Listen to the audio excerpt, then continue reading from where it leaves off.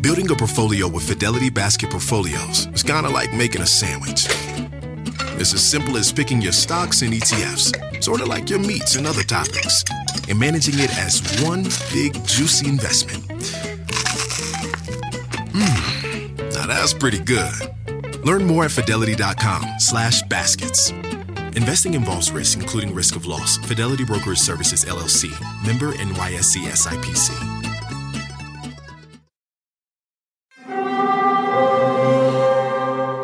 Hear that? It's the call of the Crave. And when the Crave calls, you know what to do. Try the $5 Bacon Bundle, because the only thing better than a White Castle slider is a White Castle slider topped with crispy hickory smoked bacon. So pick any two of either the Bacon Cheese Slider, 1921 Bacon Cheese Slider, or Chicken Bacon Ranch Slider. And also get a small fry for just $5 with the $5 Bacon Bundle. White Castle. Follow your Crave.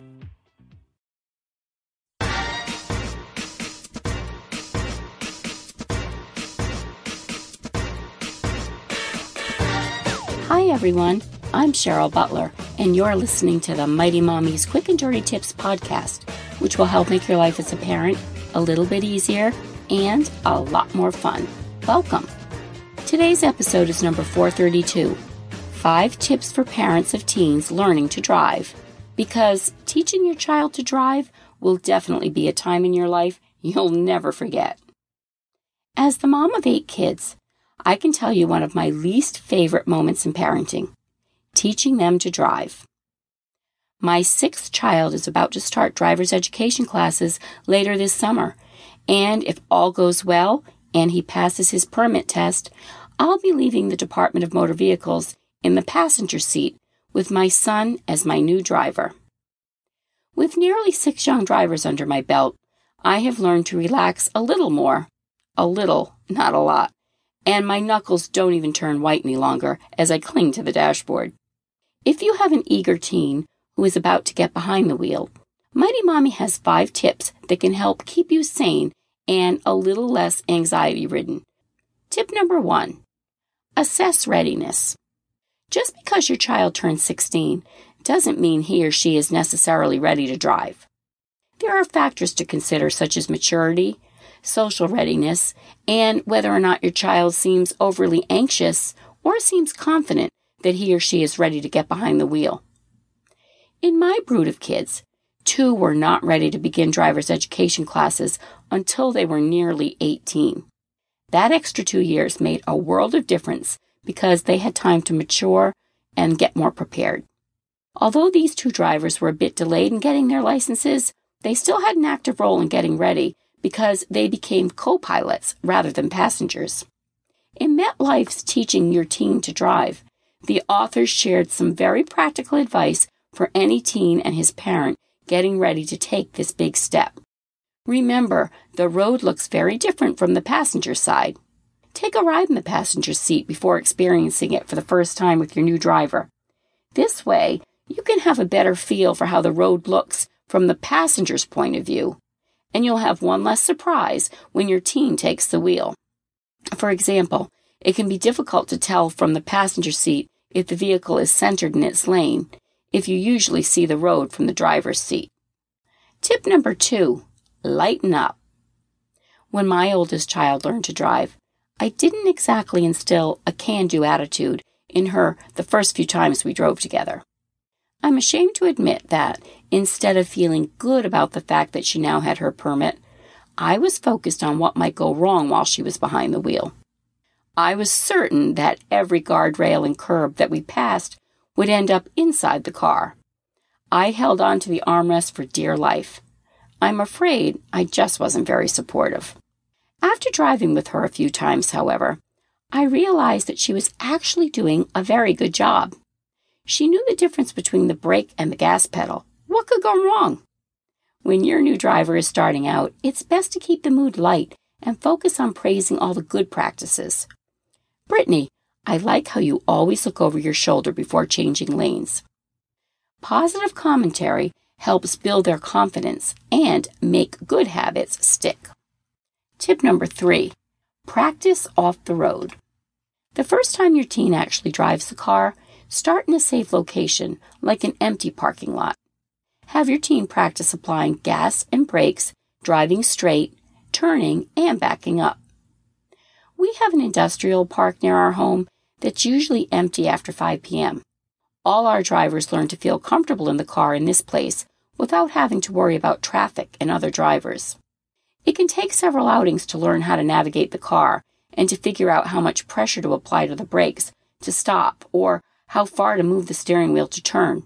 So, it's far better to have a safe environment with very little traffic to do so. Tip number 4. Consider professional driving lessons.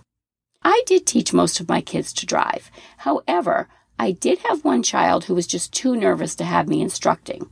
So, after only a couple of times driving together, we both agreed that professional driving lessons were the way to go. In 3 Benefits of a Driving School Training Program, the author states that drivers too often get on the road without having enough knowledge of road rules that are required to be a safe driver. To combat this, driving school teaches at almost an individual level. It pairs trained driving professionals with teen drivers to give them the best possible education of the rules and procedures of the road. It's one thing to read about street laws and driving practices. It's another thing altogether to experience them firsthand. The article also explains that teenage drivers either display overconfidence or lack of confidence, which can lead to more teen traffic accidents. Driving school helps young drivers gain the confidence they need to be safe, effective drivers without being overbearing on the roads. It doesn't help teens to have a nervous parent yelling at them from the passenger seat. The best thing is to put the task into the hands of a patient professional. And tip number 5, do up a teen driving contract.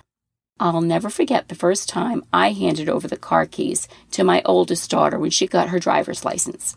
She was 16 and a half, a straight A student, and super responsible.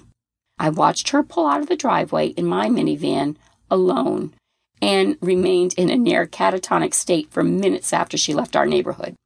She was supposed to be going to pick up milk at the store up the street and should return safely in less than 20 minutes. An hour later, we didn't have cell phones back then. She still hadn't come back. 2 hours later, still no Brittany. My mind went straight to the worst scenario. She was rolled over in a ditch, submerged in water, and no one would ever find her. Finally, nearly 3 hours after she left, my prayers were answered, and she returned safely with a gallon of warm milk. She was so excited about getting her license that she decided to drive to a few of her friends' houses. It turned into a mini celebration, and she lost track of the time.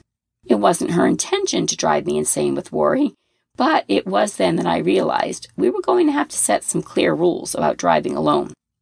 Many driving schools and insurance companies recommend that you have your teen driver sign a driving contract.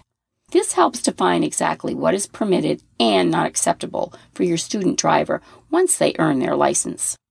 TeenDriving.com has a sample driving contract that outlines some safety, good driving skills, and some miscellaneous areas such as the car. Which car or cars will your teen be allowed to drive? The contract should specify that clearly. Good car care, putting gas in when needed, taking care of oil changes, tire pressure, and regular maintenance. Also, keeping the car free of clutter and trash. And insurance decisions. If your teen will be paying for their own insurance, the contract is a great place to have it stated. Some parents find that having their teen pay for insurance provides some incentive for avoiding reckless on-road behavior that often results in accidents. And safety. Always obey the speed limit and the traffic laws, and always wear seat belts. They should make sure that any passengers are buckled up as well. Let you know when they're coming and going. Never use cell phones while driving. This is incredibly important to stress to them.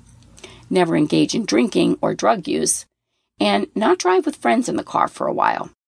They suggest that teens not be allowed to drive with friends or even younger siblings in the car for the first 6 to 12 months of having their license, unless an adult is also in the car. Friends or siblings can be huge distractions. And lastly, Have a curfew. Night driving is especially difficult for a new driver, and more accidents happen in the 9 to 2 a.m. time frame than during the daylight hours. Set realistic curfews, but also tell teens that if they're running late, it's always better to drive safely than speed to make up the minutes. And then they also suggest giving rewards when your teen honors the contract, such as paying for a week's worth of gas, or a slightly extended curfew, or even a free car wash. How have you managed a new driver? Please share your thoughts in the comments section at quickanddirtytips.com/mighty-mommy, or you can post your ideas on the Mighty Mommy Facebook page. And please email me at mommy@quickanddirtytips.com. You can also visit my family-friendly boards at pinterest.com/mightymommyqdt. Enjoy the new driver in your family. As always, thanks for listening, and until next time, happy parenting.